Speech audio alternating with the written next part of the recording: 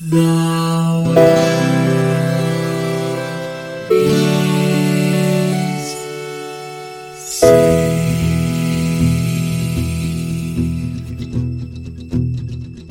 The living room's dark, save for light being cast from the big TV screen and the imminent sunrise that's teasing the one starry sky with whispers of morning. Hey, George. Hey, Lions. How goes it? I've been dealing with the Dark Wing Lance just all week. It's been a hell of a week. It has. But I am sure that your dealings with it will be deeply, richly enhancing with like a narrative, like a deep, meaningful narrative structure. Like it'll come up regularly. Pew, you know? pew, pew, pew, pew, pew, pew, pew. That's the narrative of this game. Pew, pew, Yeah. pew, Yeah. But we'll get into that with sound. But we played MechWarrior. Yes. So I need to, before we do anything else, we have played a series of early games that were like either Atari ports or arcade ports, and they all have kind of the same crappy feel. And I'm not sure that I got your permission on this, but I'm putting that style of game as far out to pasture as is reasonable, because they just all feel like Rampage, right? Because they were meant to be quarter eaters. So when I started playing this game, I was like, this game really feels like it was designed as a computer game. Just turn to Wikipedia. Yes, it was a computer game in 1989, and then in 1993 they put it on Super Nintendo, and the UI is almost unchanged. So that made me feel kind of good, that just by like simple little design elements, I was like, DOS game. Yeah, it definitely has that feel, and we can get into that with the game mechanics, because it translated intriguingly from being using a keyboard and mouse to a console. And I think that most of the more recent ones have stuck to the console, and that's probably for the best. Yeah, this is according to the first couple sentences of the Wikipedia article, that is the extent of our research. Apparently, this is. I'm judging you a little bit for just going that far. Yeah, honestly, no, this is this far, no farther. This apparently, this franchise is like literally still running. Like they're making one of these right now, and it's going to ship like spring of next year. No, I think. Didn't I show you the video to that, like the preview from E3? Yes, you did. Yeah, if you get a chance, Google that, audience, because it is everything you need to know about the MechWarrior franchise, which is basically a wall blows up, a mech walks into dun dun dun dun dun dun dun dun dun, and it's just explosions, and it's like that's it. That's the game. That's all you needed. You know? Yeah. The entire teaser trailer. Literally, if you close your eyes, you would believe, like, when I open my eyes, I will be watching a Bugs Bunny cartoon, because it is literally that piece of orchestral music and the sound of explosions. And this game has like a really serious story, but I don't think they're going for that. Like, I think it's supposed to be Judge Dreddy, over the top. Like, I don't think anyone is sitting in their writer's room like, why won't they take me seriously? Like, I think they know that this is very like spectacular to the point of being silly, right? It's Pacific Rim, it's Gundam, for God's sake. Yeah. I mean, that's the thing, is I think like when you look at the different, core aesthetics, right? Narrative ain't, you ain't coming to this game for the narrative. If you are, then God, what literature do you read that this is rich by comparison? So, what are or do you have nostalgia goggles for this? I can't remember. I don't have nostalgia goggles for this particular game. I recommended that we play something from MechWarrior, and we had this game. I played one of the MechWarriors for PC that was actually like true 3D, because this is, I don't know, like faux 3D, where it's it's ray tracing, right? It's Doom. Yeah, it's Doom. It's Doom 3D. Doom's popular enough that I think that we could just attribute those two things together. But anyways, now I played one that was like true 3D, and actually I have a fun little nostalgia story, which was, I built my mech out, right? Because, I had to destroy this like moon base or something like that. And I managed to get to the moon base, destroyed all of the other mechs that stood in my way. But by the time I had gotten there, I had both of my arms and one of my legs blown off. So I was just, and the only thing I had weapon equipped on my torso was one small laser. And so I was just holding down the space bar pointed at this base. It's just like, pish, pish. And then my cousin, who was 10 years my senior and had played this game before and knew what he was doing, walked in and just roared at me. And I was like, what? And he's just like, you have one small laser and you're trying to take out a moon base? That would be like me walking up to you with a single wet noodle and going, die. Like you're going to be here for hours. And so I had to abandon it. And that was like very warm. And like, I was like, oh, and so I was like, yeah, we should play Mech Warrior. This is going to be a fun nostalgic experience. It was not that I've never played this game. No. So I have, which is, this game falls firmly into that, like, where did I play this camp? Although unlike some of the times, I'm almost positive this was a rental because I have that weird, clear mental picture of faded box art in the window of the Blockbuster, right? Mm-hmm. So I may have played this with Brian, but I'm like 95% confident this was a rental. And part of the reason to back that up is because I sat down and I fired it up and I was like, oh yeah, okay, Mech Warrior. What do I do? Where do I go? Like, there's bad just conveyance. It's bad conveyance. There's just like feelings came back. Like, oh, I remember playing this. Oh, I remember driving my mech, but like what to do and how to behave in this society did not come back at all. So a lot of my experience was just trying to tease that out. Yes. Yeah, no, absolutely. But quick side note, I'm relatively confident that because you don't really watch that much American Dad, but do you remember the older one where there's the vacation goo where? Yes. Yeah. It's a Total Recall joke.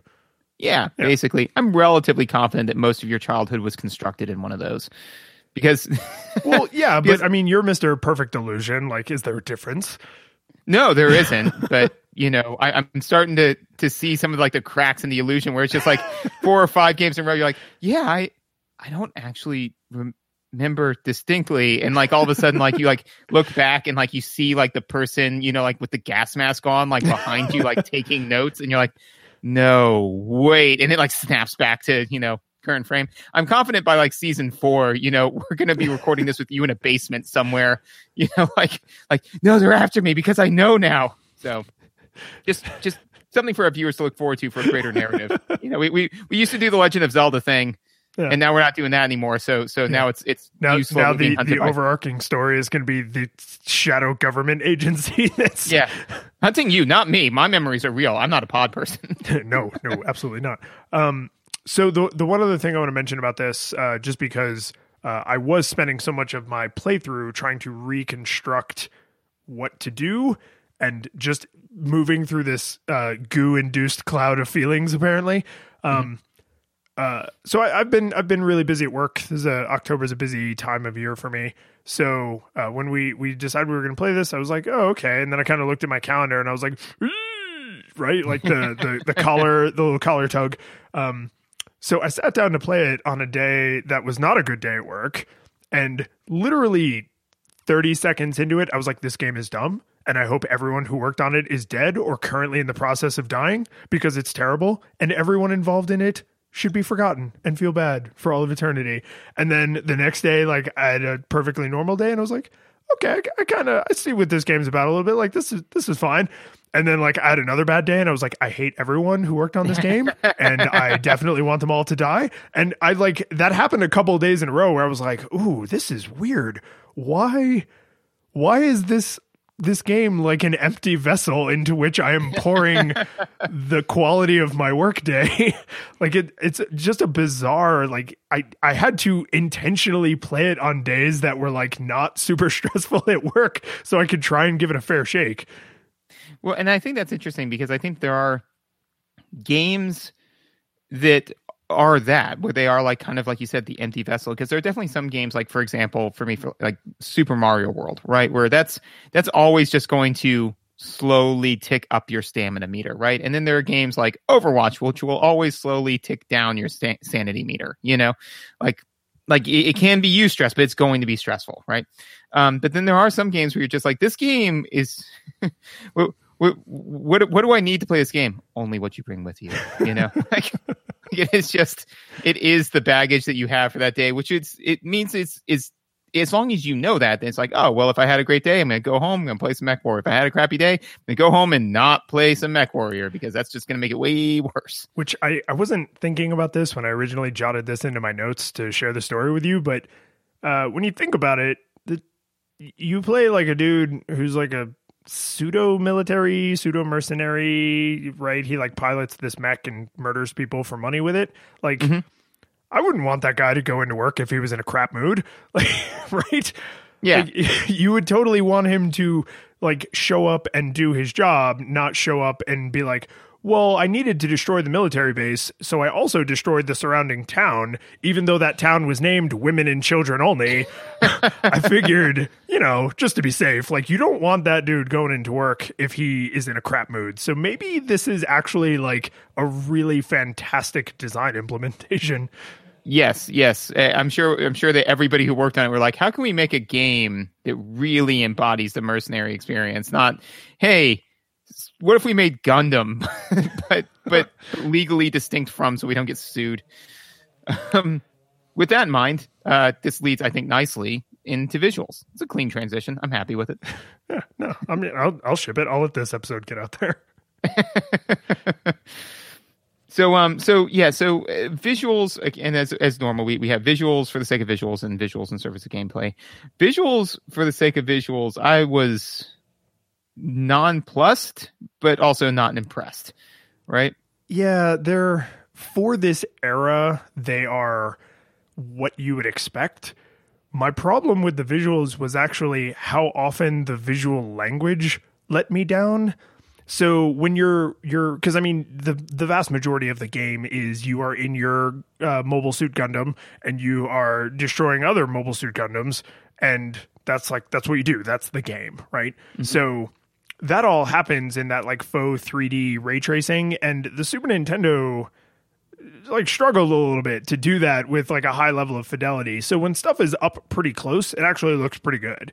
When it's out at like medium distance, it looks okay. When it starts to get beyond medium distance, it's just a mass of sad pixels that is indistinguishable from any other mass of sad pixels. And that's where I was kind of like, oh, well, you know, this visually is looking kind of clunky.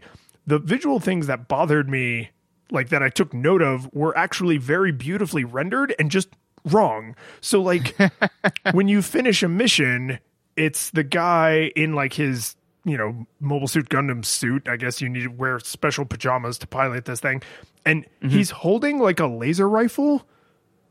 Why is he holding a laser rifle? Like you're not like an infantryman. You are in the friggin' Gundam. Like, why are you doing that? And then when you lose a mission, it shows you the most horrifying face of terror, right? Just like these great staring eyes and this gaping horror-filled mouth. Like it's just like visual, like the artwork is fine, but it's just like, why? I didn't die. Like, why do I look this horrified? I didn't win with that laser rifle. Why do I have this laser rifle? Yeah, no, definitely both of those were like odd choices. And again, like the things that you know, as I said, like added to my confusion, right, was like little things like that kind of build a background of discordance. I felt like, and we'll touch on this more during gameplay, which is but as we've talked about before, is that sometimes there's a keystone, right? That, you know, if it's lifted out or if there's a problem with it, the entire thing's come down. And I think that the thing that we continually will circle around with this is pacing, right? You know, this game has just up and down garbage pacing, and we can talk about that more in mechanics. But the problem is that there's a tremendous amount of information that's provided to you via your basically your HUD, which actually, and a HUD is, I think, a good choice for this game because it is a literal, like, you're in the cockpit. It makes sense to have an actual it's literally the instrument panel that's in front of you. Right. Perfect. That's fine. Ship it. Love it. Love everything about it. But the problem is that you get dropped into this planet and immediately start to get wrecked by like other mechs. So you're just immediately like turning around and just like hammering whatever button makes things die.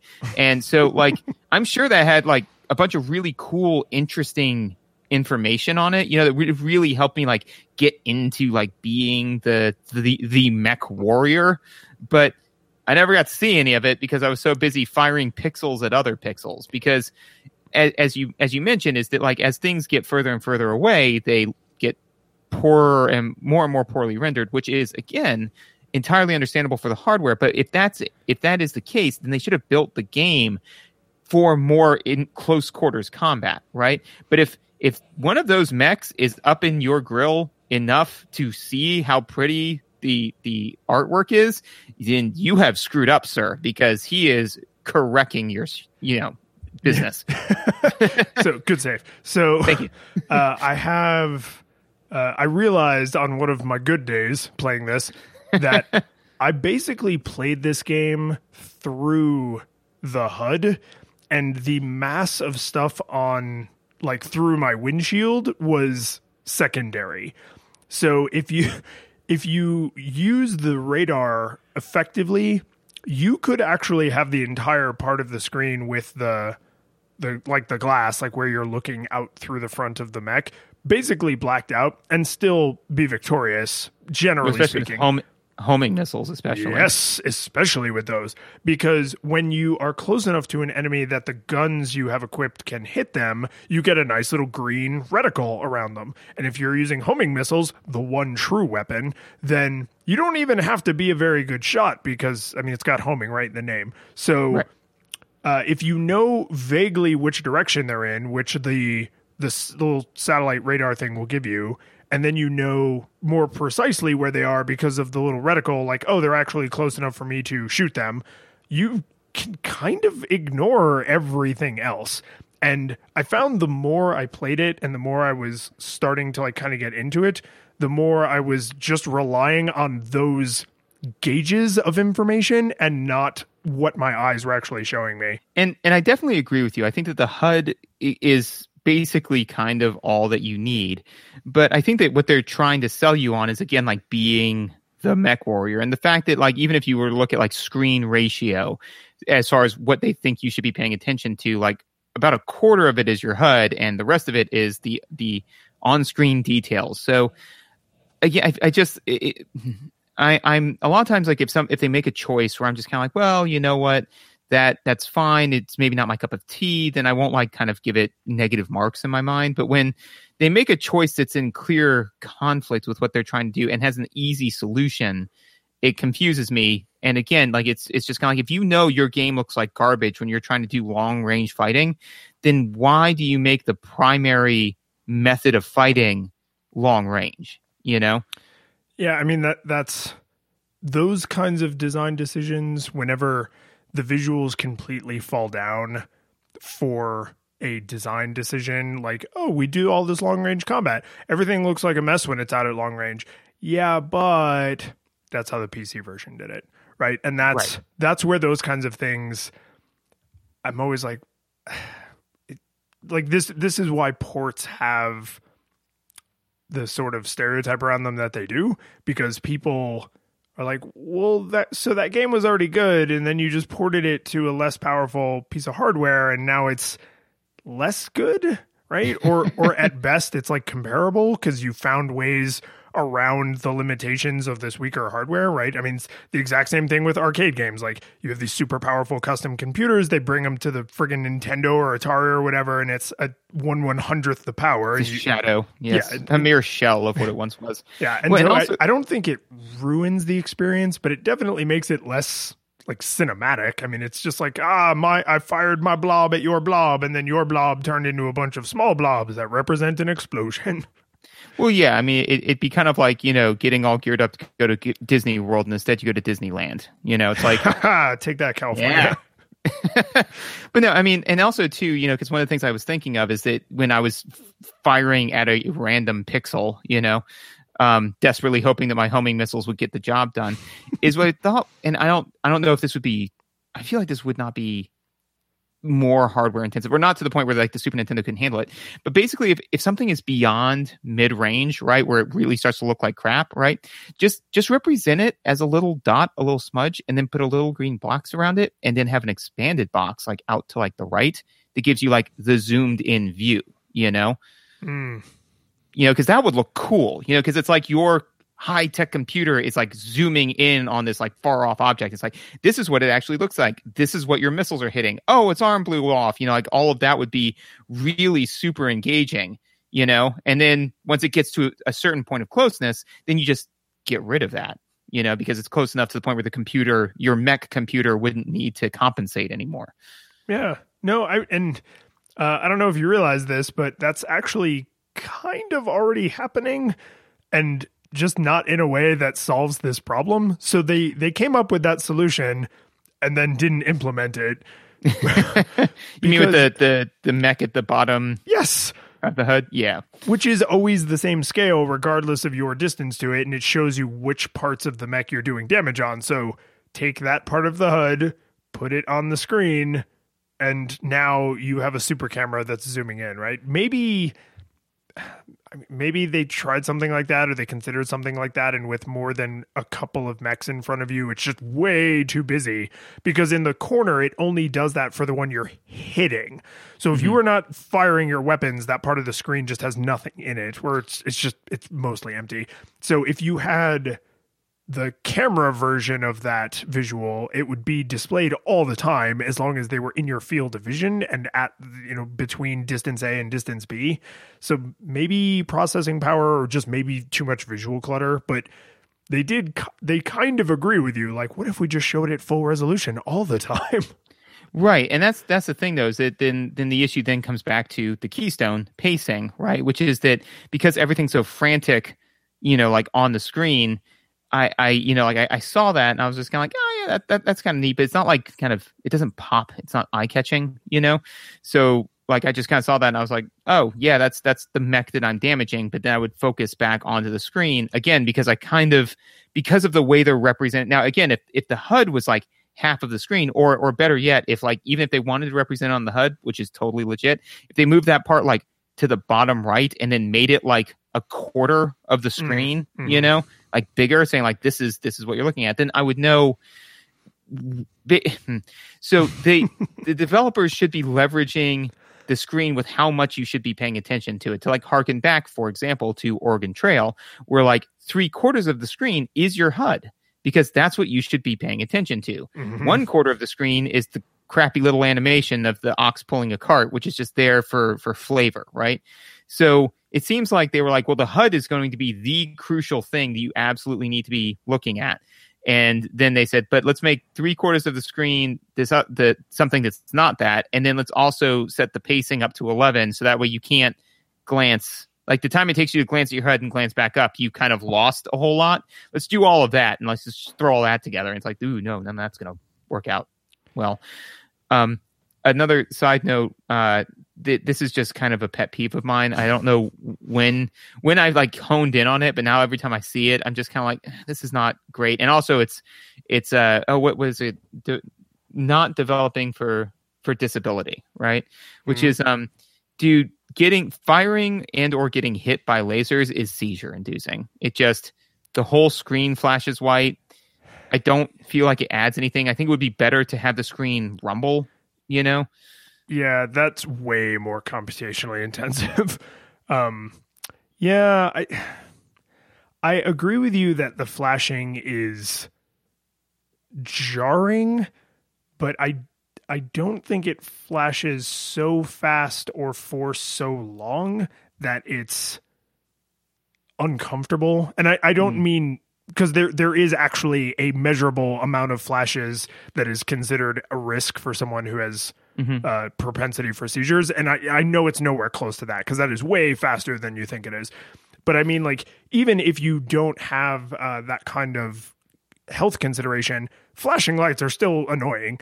But I just don't feel like, even when I was getting wrecked and I'm just surrounded by dudes laser in my face, I didn't feel like it flashed that fast. And because you lose life so fast, if you're seeing a lot of flashing, you're not going to see it for long because you're about to die.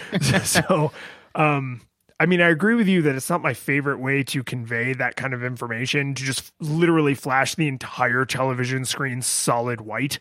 But it didn't bother me so much as I just don't like it. It's just like, yeah, okay. It's like, you know what it is? It's like 90s action cartoons where Batman would punch the Joker, but they can't actually show his fist loosening his teeth. So like 3 frames before it makes contact, the whole screen flashes white. And then when it comes back from the flash, the Joker's like getting knocked to the ground already. It's just way worse. It's way worse. It makes everything look hyper violent. Oh yeah. No, it looks like literally he hit the Joker so hard that like his, retina's detached, like, yes. It's just, I mean, we've both done some martial arts, man. I think we've both been popped hard enough to where you see that white flash. So it feels like every time he hits him, he's hitting him that hard. It's like, I've been hit a number of times, but only a handful of times have I seen that white flash. And that's when I got laid out. Yeah. And I like to believe that the Batman does not do things in half measures, and he is actually going for that level of damage every time. But do I want to, sit in front of a game for several hours and see all of that flashing? Maybe not. Maybe, what it is? It's we need to get good. Because if you're seeing any flashing, it means you done screwed up. If you're seeing any flashing, you've screwed up. Name of your sex tape. So, anyways. Not sure if that's going to stay in the episode, but no, that's totally staying. And us debating whether or not we're going to leave that in. This is all just going out live to tape.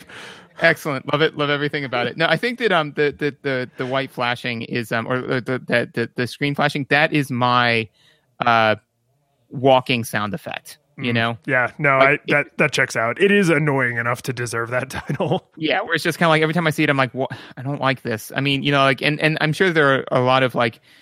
There, to me, there are just so many different workarounds, including none workarounds. Just give it a sound. I'd rather that than like being accosted by that. Yeah, or because you have a HUD, and because when you take damage, your mech on the HUD already flashes like a red yellow. There you go. There's your flashing, but it's not the whole screen. It's just the arm or the leg or the torso. Whatever part's taking damage.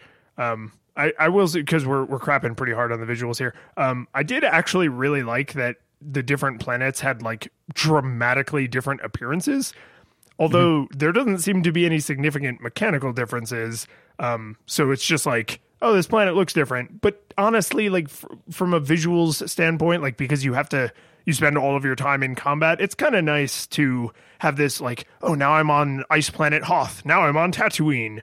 Now it's like very clear. Now I'm on Waterworld with Kevin Costner. Like it's just really obvious when you're in a specific planet. And I assume after playing for a while, you probably start to just kind of internalize this. Like, oh, that's the ice planet. That's the desert planet. That's the water planet. And I agree with you. I really did like those visuals. I would have liked them more, again, Keystone pacing, if I got to see more of them at a shot.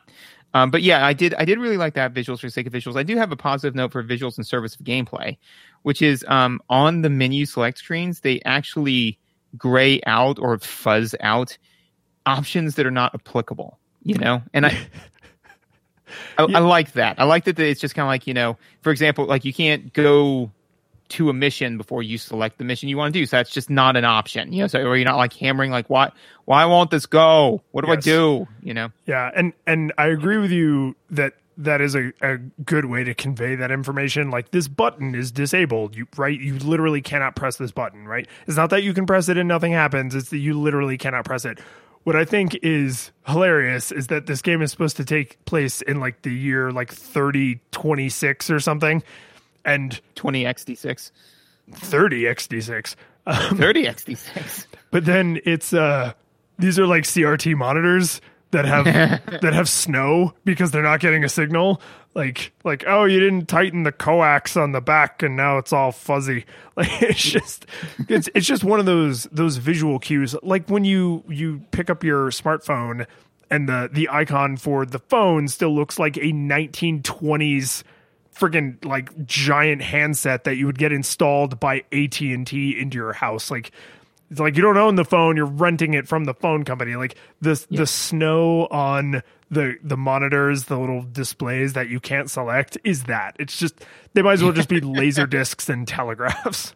Yeah, no, and I think that's a very fair point, because it's the one type of that thing that always stands out to me is in Star Trek, whenever they need to like show that somebody's like overwhelmed or overworked, they're carrying like 20 data pads, you know, from point A to point B. It's like, how many books are you reading? It's one of two things. It's either A, how little storage data is there on that, because it's way less than my phone, you know, and then, or two, my God, how many books do they expect you to read? Because that would be trillions of books. The entire sum of human knowledge is like, oh, I gotta read all of this by Wednesday. It's like, oh my God, are you like jacking into the Matrix? Like, yeah, no, it's definitely, it's a visual affordance that even if you had never, because I mean, for a lot of, like, if you gave this to a kid right now, there is a chance they have literally never seen snow on a television. Like, I mean, why would they, right?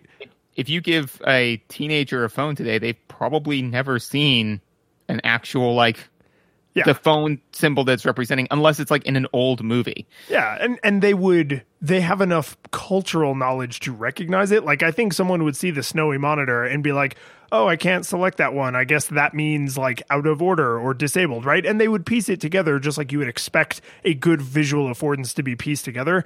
The only thing I just can't get over is like how it dates it, right? Like some old sci-fi, you can tell like, oh, this is from the 70s, or this is from the 80s, this is from the 50s, because there's that one like linchpin assumption in that decade that they just made Chrome in the future. And it's like, back, my favorite example of this has got to be, and we're way far afield here, but I don't care because this is funny. My favorite example of this has got to be in Back to the Future 2, when they go into like future Marty's house and he gets fired, and there's fax machines all over the house that are integrated into the house. Like, the home of the future will just have fax machines everywhere.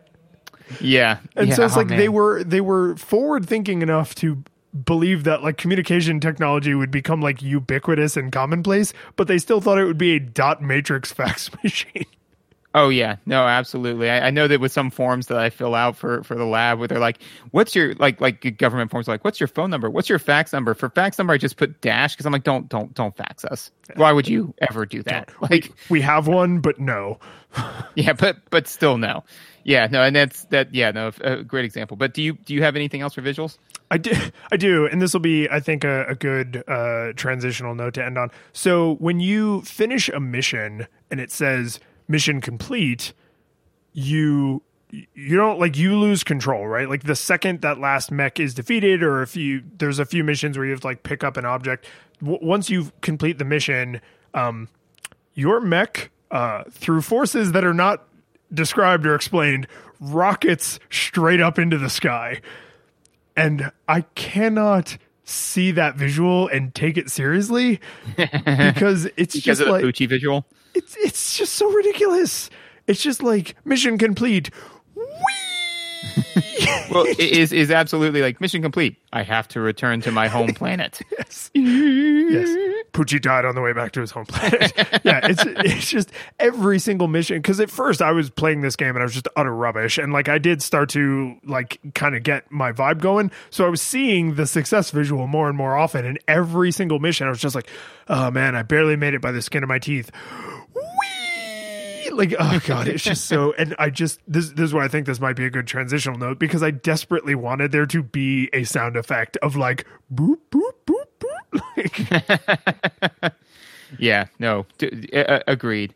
As far as sound goes, as you know, I've got my troglodyte ears, so you know, I tried my best to find some good music notes. The one thing that I found was that with most of the background music, there's a very consistent drum-like beat, which is would be very is very on theme. Yeah, very military themed. However, at the end of each phrase, it incrementally has a key shift, which tends to build tension in the background with that type of music, which I felt harmonized really well with the militaristic beat to kind of like build tension as well. You done patting yourself on the back over there? Nope. Nope. More to come. I'm really disproportionately proud of myself, actually. No, that's legit. And actually, so I had a weird remark on the music in this, which is the tunes seem pretty thoughtful and like pretty well like on theme. There's a little bit of music that plays only when you're starting a mission that like builds the tension. There's the background music during the mission. There's like the different music when you're on your star base, when you're on the Death Star, whatever. So like there's and it all has this kind of like drum beat military through line, like very, like kind of 4/4, you could play it with a snare. The one thing that I thought was interesting, and I can't remember if I've ever felt this way about any of the other games that we've played, is the audio in combat matters, right? Like they're trying to feed you useful information. Now, granted, in a modern game, they would probably do some kind of like stereo panning. So it's like, I'm getting shot from the left. I'm getting shot from the right because the audio is coming from that direction. I don't think they could reliably do that at this time. I know the technology exists, but I don't think they could reliably do it. And it certainly didn't sound that way, or at least not dramatic enough that I was like, oh, they're doing it. But what I did notice is the music ducks considerably under the sound effects.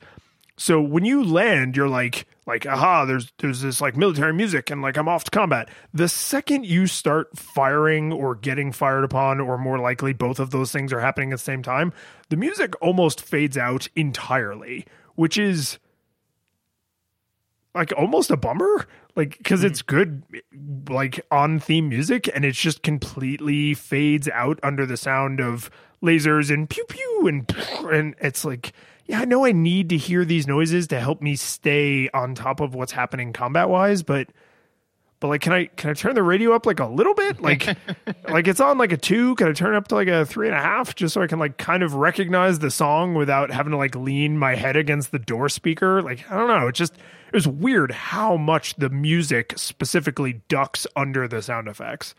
See, and now that I feel like is a missed opportunity for the game, right? Because, and to be fair, this is not like speaking poorly of the game. No, I don't think any real games at the time did stuff like this, like with like Fallout, where, you have your Pip-Boy and you can turn on the radio and stuff like that. But how awesome would it be, right, if there was like a and again, you'd have to like maybe dedicate a button to it. I'm not even sure how the UI would work, but how awesome would it be, just theoretically, started with the concept of like the idea is that you're the mech warrior and you're sitting there listening to the radio, and so that's like what's coming through. And so the idea is that like as like things are like hitting you and whatnot, like that's louder than the radio. So like the idea is that it's just kind of like you're like, oh man, I've got to focus and all this sort of stuff. So that's probably why they're doing it. Is the idea is it's like, all right, you've got the background music, but then that fades out in your mind as you're focusing, like you're the consummate, you're the mech warrior. But what if they also had the option to where you could be the renegade mech warrior who, like, when they're getting hit really bad, they just crank the music up to 11? Yes. So what this demeanor, this, like, screw it, I'm just gonna, turn it, crank my tunes kind of attitude always makes me think of is, I don't know how long it's been since you watched Cowboy Bebop all the way through, but do you remember? You never watched Cowboy Bebop at all, no. Or all the way through? All the way through. I've gotten like a few episodes into it every time, and then just something happens to where I just fall off of it. But anyways. Oh man! So there's 26 episodes. They're each roughly 25 minutes, so you could do it in give or take 13 hours. I'm now going to kidnap you and make you watch Cowboy Bebop all the way through because it's. I'm down. Yes. Okay. So plans for this weekend. Wait, what? What? Okay, so there's an episode of Cowboy Bebop that you would have known about if you were a good person, called Heavy Metal Queen, and it's like one of those ridiculous like truckers in space, like as if trucking would be done exactly the same way when we have space travel as it's done on a planet, as it's done on fax machines. Yes, exactly, right. More of that, like, but this is done on purpose. It's silly for the sake of silly, like, oh, they're just like truckers we know. But there's a part of the episode where this cargo has leaked out of this truck, and it's all these like kind of like pill looking containers, and they're all unbelievably explosive. And so they're in space, so they're just like floating around inside of this area that they're in. And Faye is like, oh, I need to use the little clamp arms, but I have to be really careful because if I puncture one of them, everyone will die.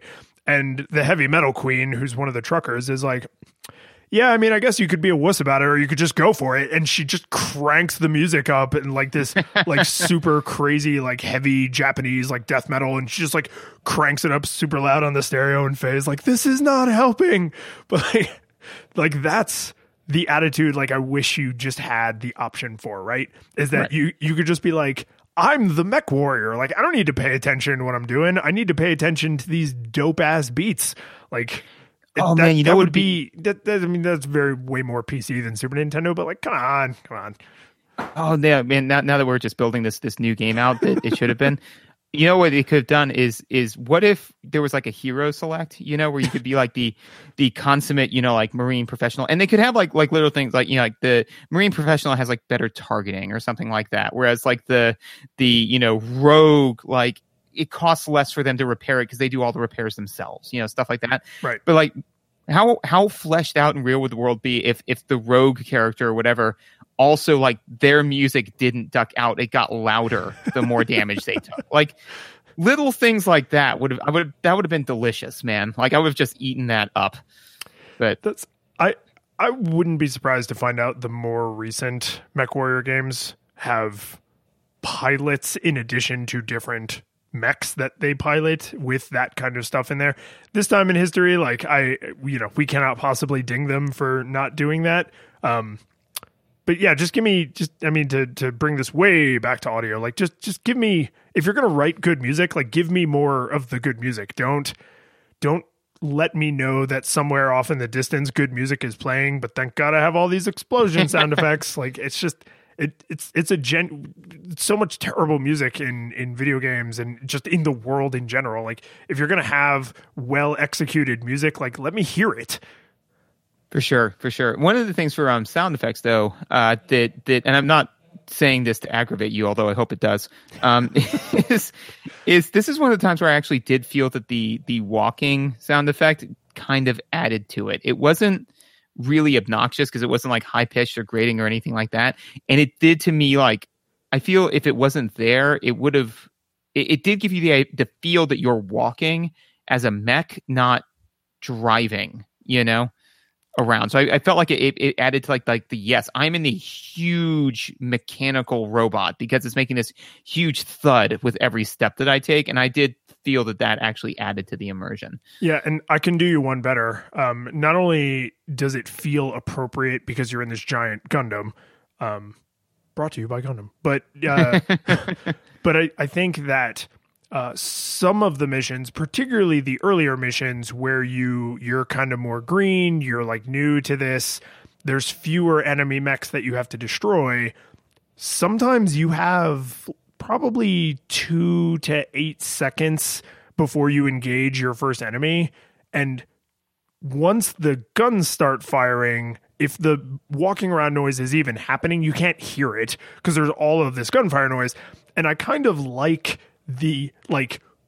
I'm not, my fingers are on the triggers because I know I'm about to take a bunch of human lives, but I'm not firing my gun yet. So all I can hear is the sound that this gigantic death machine makes as it's like on patrol. And then once combat is entered, of course it's still making noise, but I can't hear it because all of my attention is on, are my rockets landing? Did that laser just hit my armor? So like, I actually agree with you that there is a strong immersion benefit to not only having the noise, but then when the noise goes away, like you're kind of aware of its absence because like you're now hyper focused on this other thing. So yeah, this may be the first, like, not just okay walking noise, but like good walking noise that we've encountered.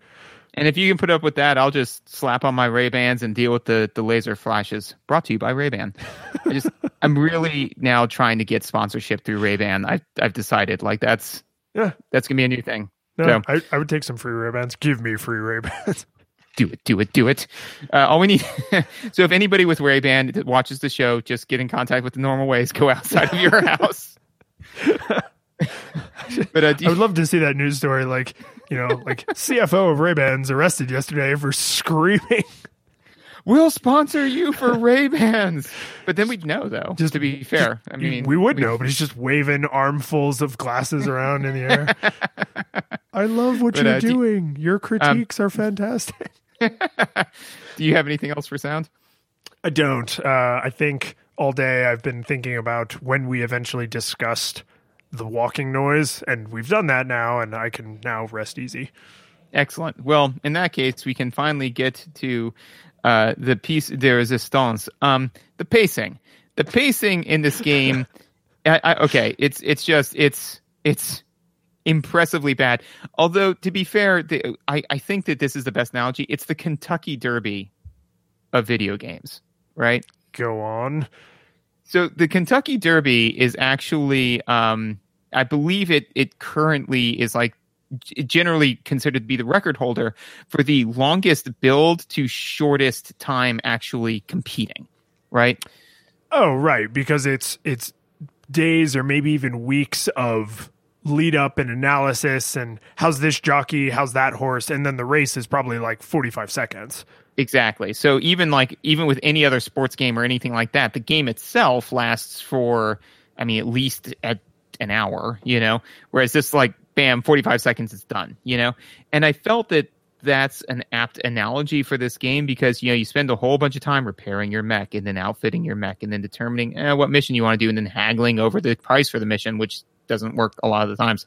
No, and then, that is an interesting mechanic, though. I'm kind of interested that they threw that in. I'm frustrated by how seldom it seems to matter at all. Right. Yeah. So like all of that goes down. You're like, all right, let's do this. Oh, it's over. Yeah. Blam, blam, blam. Mission complete. Or blam, blam, blam. You died. Yeah, exactly. I was like, oh, all right. And because the fight pacing is so fast, like I've said before, is that, like, you can't really appreciate a lot of the visuals, a lot of that kind of stuff that's going on.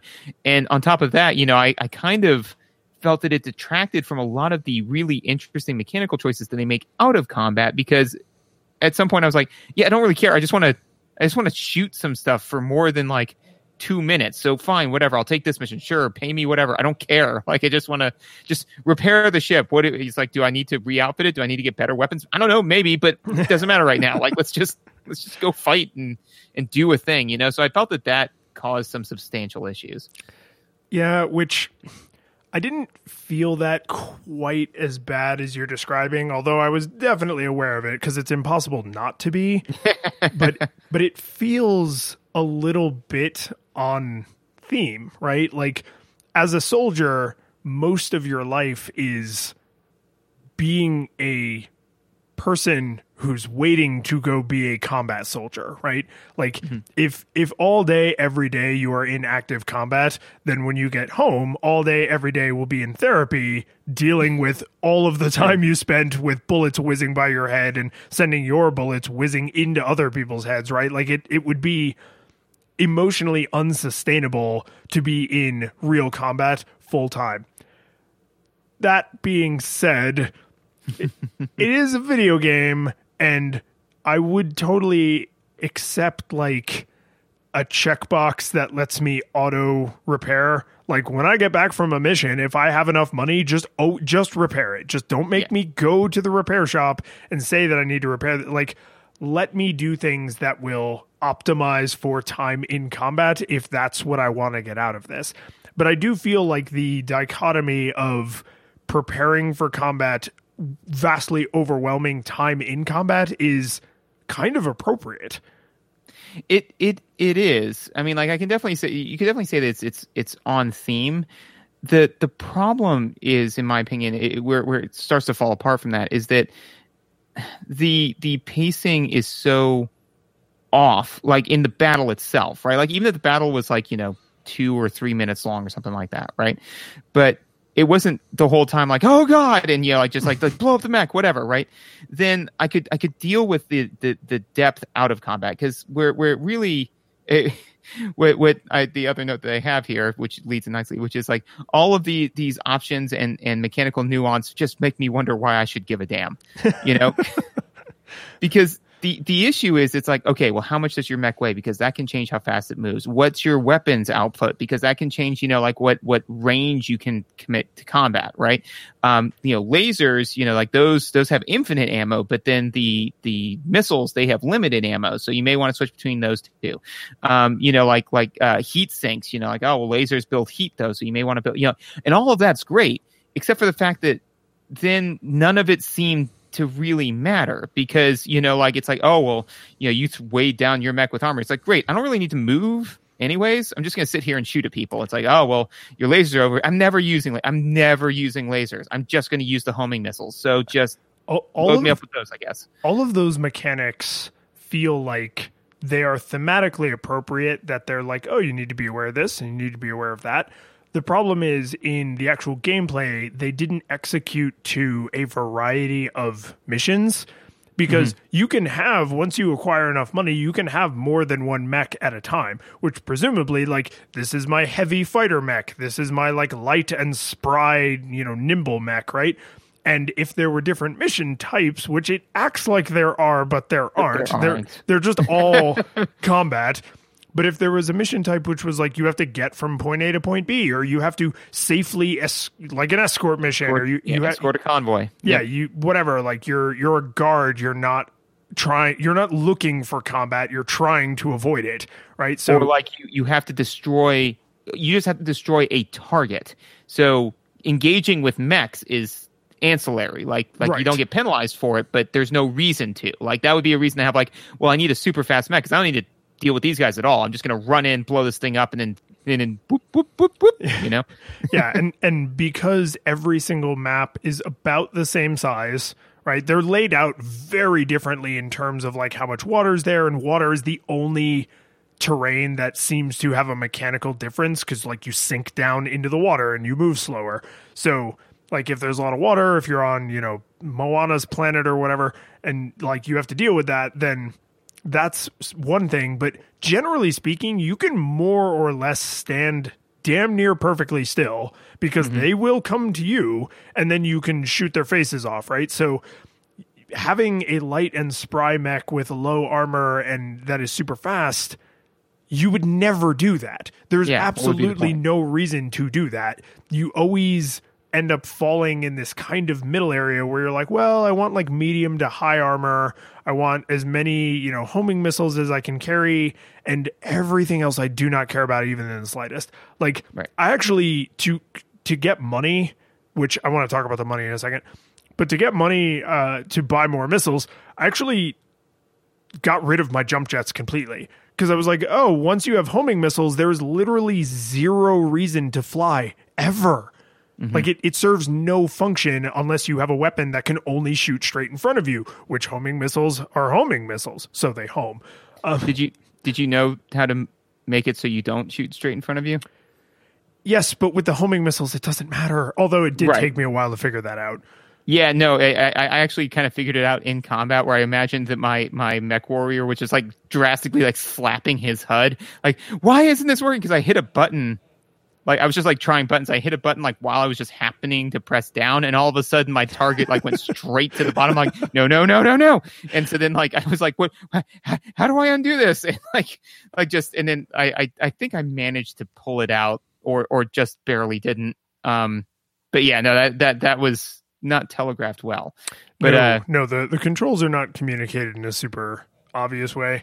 But I want to make sure we talk about the money, because I don't know why they made this specific mechanical choice other than just in the service of being really forgiving.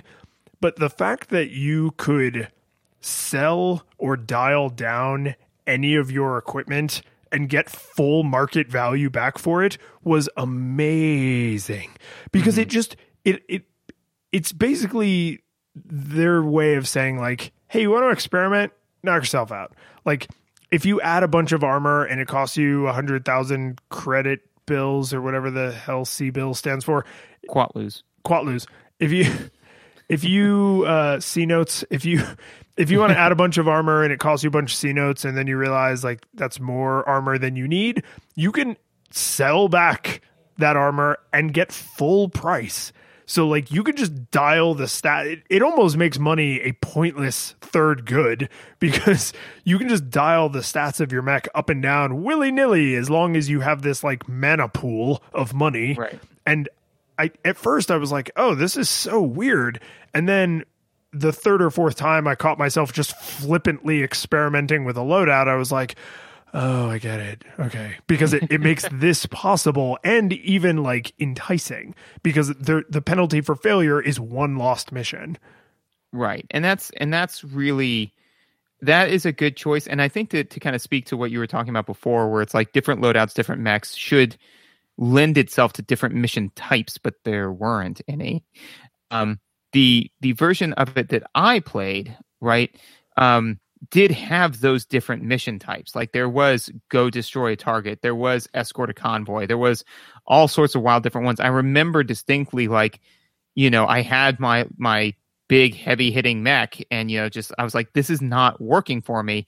Let me try something else. And then I did get a small lithe, you know, mech, and that worked well. You know, so I think that whoever made it, if the same company made it, or maybe another one picked it up, I think that they knew that was something that they wanted to do, and they kind of like built the foundation with this game, and then later titles actually were able to put a building on it. But right now we're just in the cold rain with a foundation built around us, being like, why isn't this helping?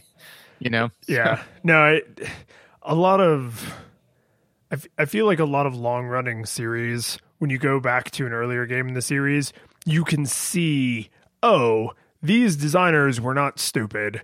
They knew what the third or fourth entry in the series was going to be like, but the technology wasn't there, or the idea wasn't fully formed yet, or it wasn't until, you know, hours and hours of playtesting that they were like, oh, maybe this additional feature or functionality would add like this whole level of depth, right? So I part of me just wants to be like, I wish everything was better, because then it would be better. But that's not really useful critique, right?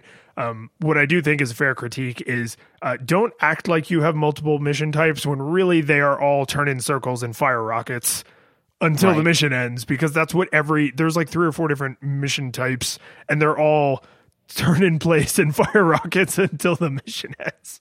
Exactly. To bring it back to something we kind of touched on, the negotiation mechanic. Oh, you mean the option that doesn't work ever? That one?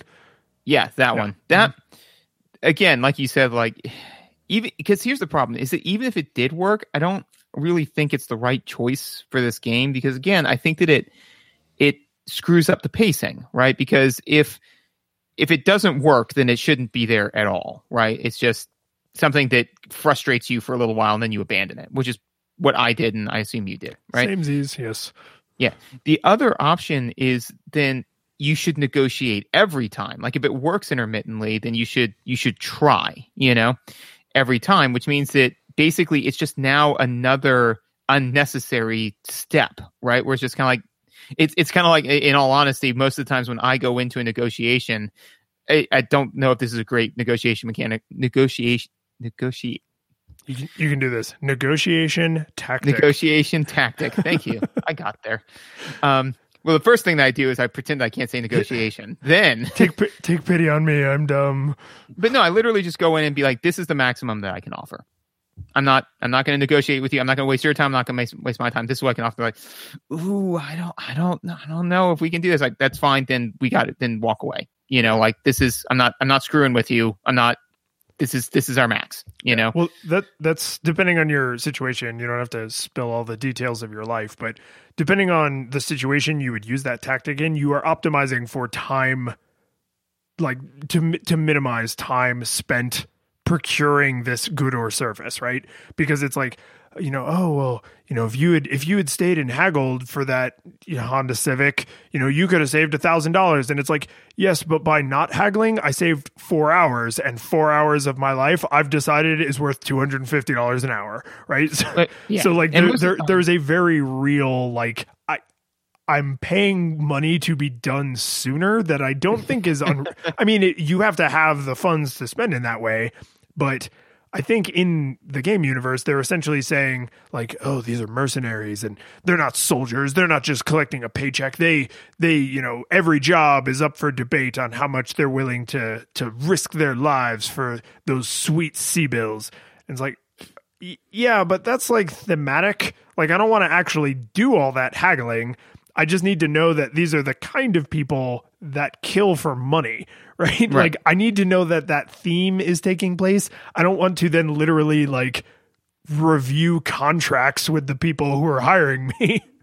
Right. And that's the thing is that, again, a way to offload that would be like if you had like an acclaim ranking, where it's just kind of like you're getting paid more because you're a highly acclaimed mercenary. So basically they're handling the negotiation part on you, where it's just for you, where it's saying like your negotiation tactics or your, just your reputation itself is making this worth more versus like you've been flubbing everything, so it makes it worth less. That's actually not a great mechanic because it's a negative feedback loop.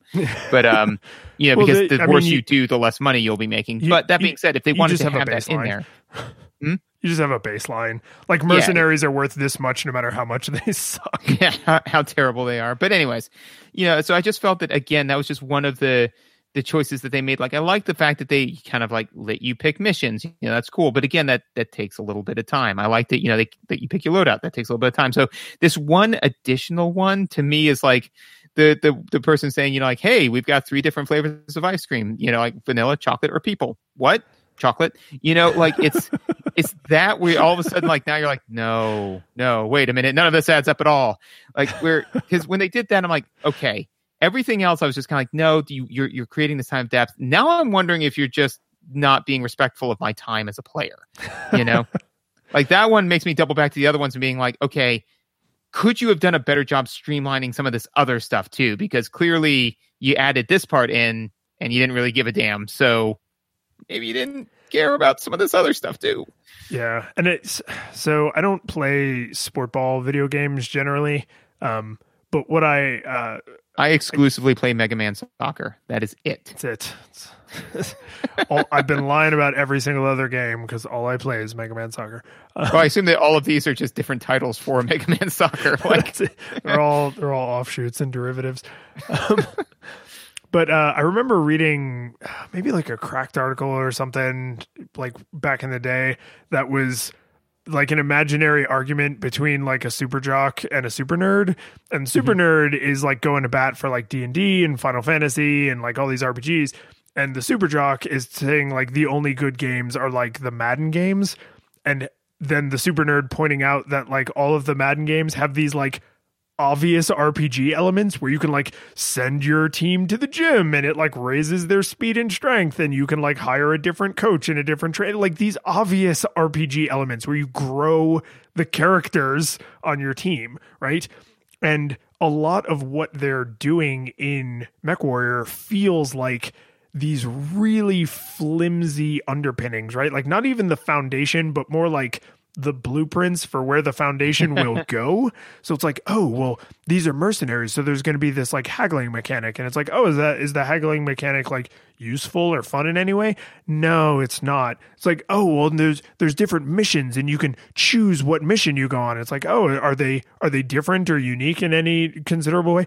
No, they're really not. And it's like, so there's basically just a bunch of confirmation. Like instead of pressing A to start the mission, I have to press A 6 times to start the mission, but those 5 additional A presses don't change anything.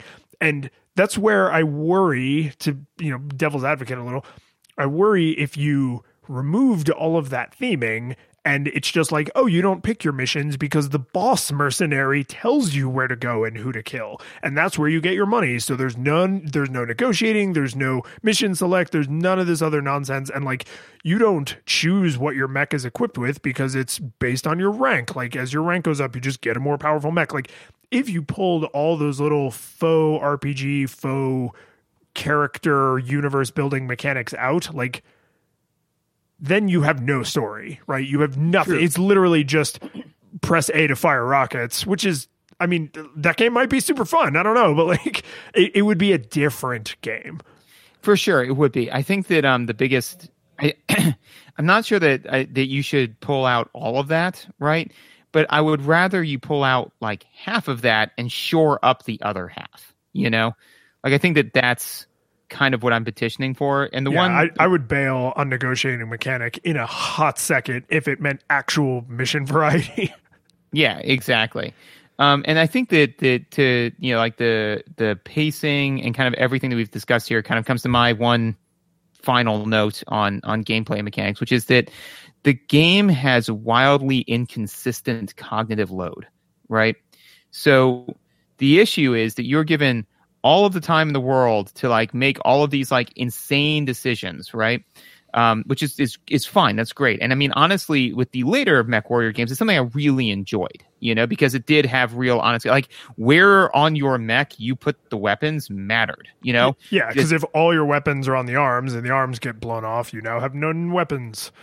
Exactly. And that made a difference with like your mech type, because some of the mech types, like, oh, you could have a lot more weapons, but it's all in the arms and the legs. And that's what you're most likely to lose, So they give you all this time to make, and they force you to take all this time to like make all these decisions. You can go to the mess hall and like talk to people, whatever, right? And then all of a sudden, like, so that cognitive load is pretty low, and then it spikes dramatically when you're actually in a mission where you've got to like cycle through your weapons, maybe hit the jump jets, walk around, figure out where the bad guys are, target them, all of that other sort of stuff. Like, again, if you're not just using homing missiles, like if you're theoretically using the complete broad spectrum of what the game offers, right? You're cycling through your weapons, you're picking what weapon is the most appropriate, all this sort of stuff. So all of a sudden, like, you're used to like this game where it's like, okay, I'm allowed to like kind of slowly kind of take my time, and oh god, and then it just spike, and it just rockets straight back down into like this low. So that's what makes the pacing feels weird, and it's what makes it kind of feel like a jumbled mess, in my opinion. It's just because like all of a sudden you're being taken from like 5 processes per minute to 50, and then back down to 5 after a minute, and that's jarring. For a great counterexample to that, right, is like, let's take Fallout, right? Fallout 3 and Fallout 4, right? The VATS How did the perks work in those again? I'm just kidding. Keep going. Well, if you remember correctly, you get 1 for every level, and you can count at least 5 on your back. Anyways, or at least those were my perks. But so the VAT system is a great way to combat that, right? Because if you want like a higher cognitive load, you can just blaze through the game and then never use the VAT system. If you want a lower cognitive load, use the VAT system. It allows you to slow down and take your time, right? But the fact that they basically, during one section of the game, pin what you're expecting the cognitive load to be at A, and then quintuple it, and then drop it back down to that same level in like a minute, that's very jarring for the player. It is, and I think I agree with you, but I want to tease this apart just a little bit more, because I think this is what you're getting at, but I'm going to go through a verification step now where we continue the discussion, and then people download and listen to our discussion. What can we call this? A cast pod. Yes, ship it. So I think, again, this is a little bit of an almost intentional theming choice where it's like, that's what life would be like, right? You're sitting around, thumb firmly implanted in your rectum, and then the fire alarm goes off and you jump in your mech, you go take some human lives, you collect a paycheck, and then you go back to thumb and rectum in holy matrimony, right? Like, you would have these huge protracted parts of your life that seemed utterly dull and boring, punctuated with terrifying moments of murder, right? Mm-hmm. So that is very on theme, but I think this is a problem video games struggle with, and modern video games have gone way too far in the other direction. Like, take a video game like any of the Batman games, okay? I want to spend basically none of my real life training to become Batman, but if I play a Batman video game, I would like to feel like Batman, right? Mm-hmm. And in older Batman games, like the platform, the older platformer ones, like from this era, you have to like run and jump and climb trees, and your ability to Batman out is largely tied to how fast you can thumbs all over your Super Nintendo controller, right? In the newer Batman games, it is just press X to murder people. And like you just press X and he's doing backflips and batarangs and jumping all over the place and doing all this crazy stuff. And like that to me is way too far in the other direction. And it's like, because at that point you're just watching a Batman cartoon. It's like, I can already watch the Batman animated series that had that amazing voice actor dude. Like, that's already a thing I can do. So there's a sweet spot in between. I don't want to live the actual life of a mech warrior where every day is just a boring slog until the mech warrior alarm goes off. Like, that's too close to real. But I also don't want the game to just be the second I put the cartridge in my Super Nintendo before I even hit the power switch. I'm already in combat, and it's this like super you know what I mean? Like right when you enter your name as Thrill House, like all of a sudden it just blasts you away. Yes, yeah. I don't know how close to either of those extremes the virtue is. Like it's definitely not right in the middle. I think it's a closer to the action side though. Like, give me a little bit more of the exciting part of this person's life. Like, when I open a book about Harry Potter, I need to know a little bit about the boring parts of his life, and I want to know a lot about the magical parts, right? Even though the boring parts make up way more of the volume of his life, please spend most of your words on the page on the magical parts. This, I feel like, is the same thing. Like, yeah, okay, Mech Warrior, you're in the mess hall, you're asking people about where there's jobs, but spend a little more time on the job. Well, and I think that I think that you're right. I think that Mech Warrior is a very realistic depiction of, I mean, having never been a soldier myself, but like of that type of like mercenary kind of like lifestyle. But that being said, that we've said that it's consistent theming it to real life. However, the game itself is not consistently themed to real life, right? So I think that's where that kind of breaks down, is that the game isn't about, like, for example, to just juxtapose a game that does this well, Spec Ops: The Line, right? Okay. All right. Right, because that game, right, it has slippy like targeting, right? Like it has like all these things that kind of make it kind of more gritty and kind of feel weird and a little bit off, right? And then they tie that back to the theme of the mission, which is PTSD, right? This game doesn't ever do that. It doesn't ever, like, if they said, like, hey, feeling a little jarred and like out of control, right? Like that's like if the narrative of the game was about like the fact that you're going to go destroy this like horrible corporation, but you yourself become like this, the quest for vengeance destroys you as a person because of like how much strain it puts you under, then forcing the character through that similar narrative, I'd be on board with. But the whole theme of it is you are a fantastical mech warrior, So I, the player, shouldn't, I think that in that case, you would definitely, if that's the theme, is, like you're basically Tony Stark, but bigger, but constantly in the Hulkbuster armor, right? then it should be closer on that like action side where, it should feel seamless, not feel like this horrible burden that you're carrying, unless again they wanted to theme that out, in which case I would honestly be very interested in that game, but I'd love to see that that box art with the Nintendo seal of approval where it's like Mech Warrior : that horrible burden you're bearing. And there's the name of the episode right there. Mech Warrior : that horrible burden you're bearing. So okay, so let's do the wrap. So for you, how did this hold up? This is nostalgia goggles required. Like big old Ray-Ban nostalgia goggles, big old Ray-Ban exclusive nostalgia goggles. No, I mean, like, honestly, did it hold up? No. Did the series hold up? Absolutely. Like what they've done with this foundation is very good, fun, interesting. I haven't played all the games in the series, so I can't say that they're all gems, but definitely the ones I have played. I can see the, like Ape beginning to walk upright, like yes, soon, but not not now, not like this. This is not it. So yeah, no, this is not. Don't play this game. So I'm with you on the firm nostalgia goggles. The one thing that I found whenever there's like a firm nostalgia goggles ranking for a game, it frustrates me if I enjoyed playing the game that I'm like, oh yeah, you don't play this, but I'm going to go over here and enjoy it. And and the reason that I think I landed where I did is it is delightful for about 10 to 30 minutes. 30 minutes is really pushing it, but like, you can get a solid 10, 15, 20 minutes out of this where you're like, oh, this is fun. Like I'm responsible for this mech and like it's mine and I'm like shooting dudes and like, okay, rock on.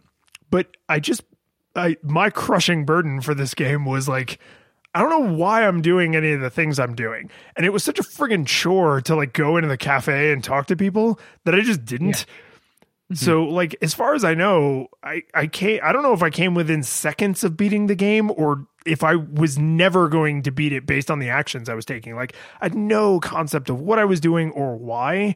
And that, to me, devolves this into a pure combat experience. Is I enjoyed the combat experience, but it's so short and they're so spaced out that it's just like, I'm just here for the homing missiles. Yeah, no, I agree. I think that, kind of what I mentioned before was just kind of like all of this wonder and splendor makes me wonder why I should give a damn. And like I said, like it becomes better, but like if everything that came later was Mech Warrior, this is really just Mech Warrior. The curtain falls, the music plays, the credits roll, then it all fades to black, and you're left by yourself. The fanfare is gone. There's no player two there by your side to share victories won. But as you slowly progress down the hall to your bed, a few great events leak back into your head from the time that you spent traversing the land, battling evil, fighting the darkness, just sword in hand. Your memories creeping with the edge of a smile. You realize again